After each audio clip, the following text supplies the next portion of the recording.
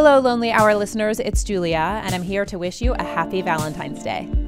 This is not exactly episode 2 of the 3rd season. Rather, it's a special bonus interview, and what better day to give you a gift? Comedian Lane Moore wrote a collection of autobiographical essays called How to Be Alone, out now. In the book, Lane details how absent parents set her up for a young adulthood spent both deeply craving and being deeply uncomfortable with intimacy. Though she may consider herself an orphan, and she may have had trouble finding the right partner just yet, Lane does have what she calls stranger luck. One example of this that struck me from the book is Allison, who Lane met during an 8-day vacation on Prince Edward Island. So I'd gone into this cafe that was nearby where I was staying and, just met this really incredible woman who was just immediately very kind and warm, and who can quantify why it was, but it was I was open and she was open, and we ended up staying and talking until after the cafe closed. And, I met her husband and I met her grandkids and I met her kids. And it was just, things like this that happened to me a lot in my life and continue to happen to me a lot. And I don't know what it is, but I'm grateful for it, because I think that having stranger luck is a beautiful consolation prize from the universe of just hey, the people who society tells you we're supposed to love you the most and give you the most and be there for you the most. You didn't have that, but we're going to give you totally random people who just immediately think that you're so special and good and wonderful and lovable. I have stayed in touch with her. I've been back to Prince Edward Island since and brought my dog with me, and she called her grandpuppy. It was so cute. It was really sweet because it was she knew Lights is my child. We're eerily close. So it was really sweet that she was we're so excited to meet her, and they gave her cute little dog clothes. What was it about Allison, about your time together, that made you feel able to receive her affection? I mean, I still struggled to receive it. I still struggle to receive it now. I kind of liken it to, it's when you've been dying of thirst for a long time, too long, to the point where you're your mind is warped and, you're just really not okay. And I know that eventually you can die, but just go with me on this. And someone offers you water, you almost want to knock the cup out of their hand, because you're what the hell is this? Why didn't I get this sooner? What even is this? I don't even know what this is. Is this poisoned?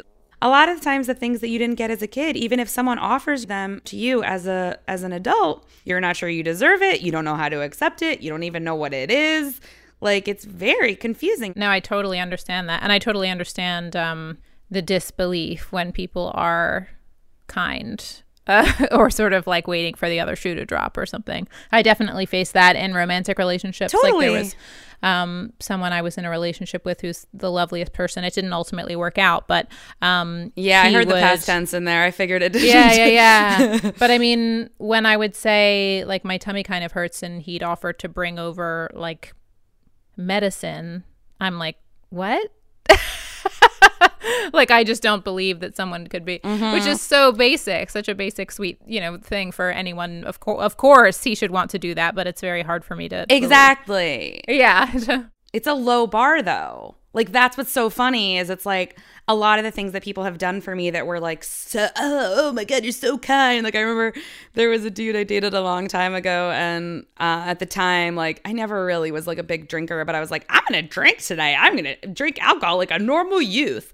And I drank way too much, and I was throwing up. And I remember he sat with me while I was throwing up and held my hair back. And I made him an entire art project the next day, and did 50 things for him just because I was oh my God, thank you so much. And it's in retrospect, I want to shake myself and just be hey, guess what? He did the most basic thing a boyfriend could possibly do.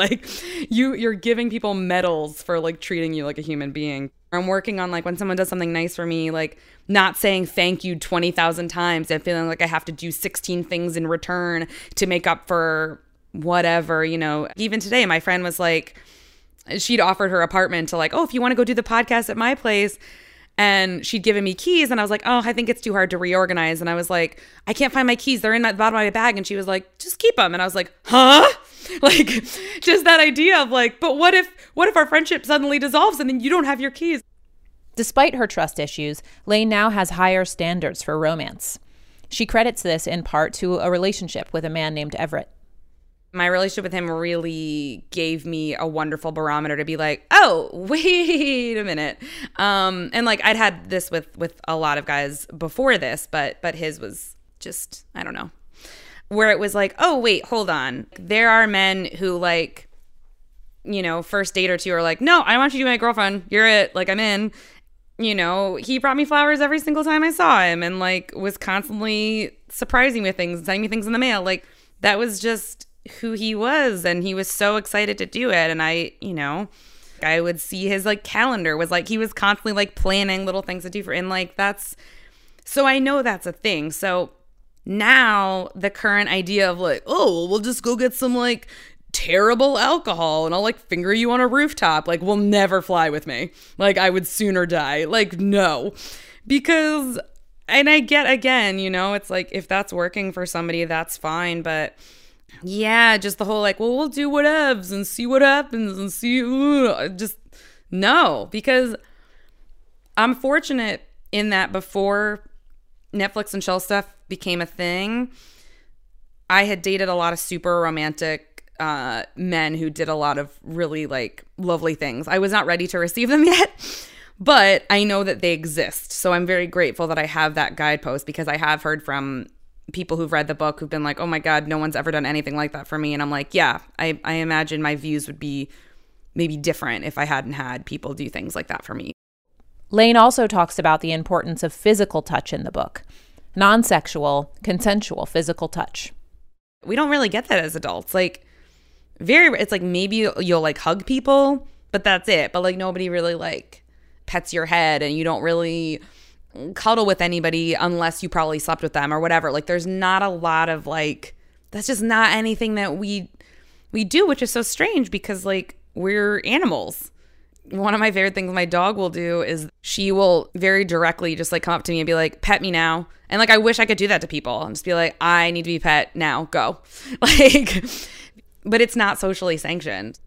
And I think that that is such a huge part of loneliness. I think why so many people feel alone is because we require these like, really, if you want to experience like non-sexual physical touch, it's got to be with a partner. It just does. It's like as much as we see in movies and stuff where it's like two best friends like braiding each other's hair and like petting each other's in their like heads in their lap and they're crying, like that doesn't happen. That's not a thing. You know, I mean, it's not for me. That's not, I don't see a lot of my friends like really with like a lot of physical touch. Do you? Yeah. Like, I don't think that's a thing. No, I mean, I am a little bit more with friends who I made when I was younger, right? So like we were all a little more touchy in our like teens and in college, you know, and yes, it's definitely as you get, right, you know, deeper into adulthood, that wanes. But I do love that. And why there's such a deep feeling of intimacy among my college friends is not only because we've had more time together than some of the people I've met, you know, in my New York life, but also, like just throwing my arm around one of them, you know, casually and standing there and sort of talking to someone at a bar, but being, you know, our arms linked in a way that we might have, like, it feels very teenage in a way, but like it's safe to do that with them. But it's totally, but I love it. Yeah. I feel so much more sustained afterwards by that feeling. Yeah. Totally. It's really vital. Like it's absolutely vital. I think especially for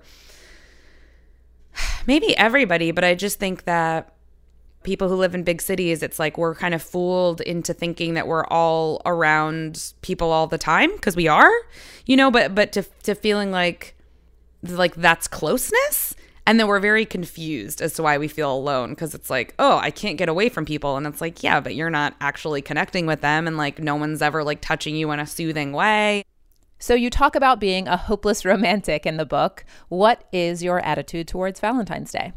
Well, my dog Lights' birthday is on Valentine's Day. She's a rescue, so I didn't know specifically.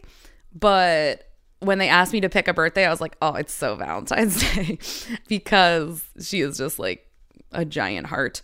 So this year, I'm just going to spend it with her and like do a bunch of things. My relationship with my dog has been so huge for me. Animals are an incredible bridge. We tell people that like oh, if you're alone with your cat or you're alone with your dog, like, that's sad. I'm like, why? That's so ridiculous that we make animals these like sad consolation prizes. Like, she's my favorite thing in the world. One of the things that I really wanted to do with the book is remind people that, like, that counts, that's special, that's not sad. So, you know, if you want to do something for you and your cat, or you and your dog, or you and your ferret, if you're a weird 13-year-old boy. I don't really know who else owns ferrets. No offense, ferret owners. I just don't know any of them. But I think that's totally fine, because it's supposed to be a day where you're supposed to spend it with, you know, it's supposed to be this like celebration of love, so that can come in any form.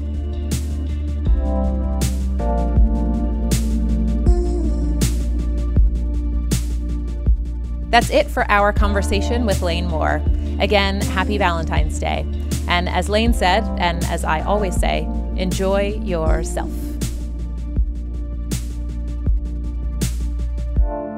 Thanks to Christine Driscoll for helping me whip this interview together, and to Chris McLeod for creating our theme song. Kenzie Wilbur, you're wonderful.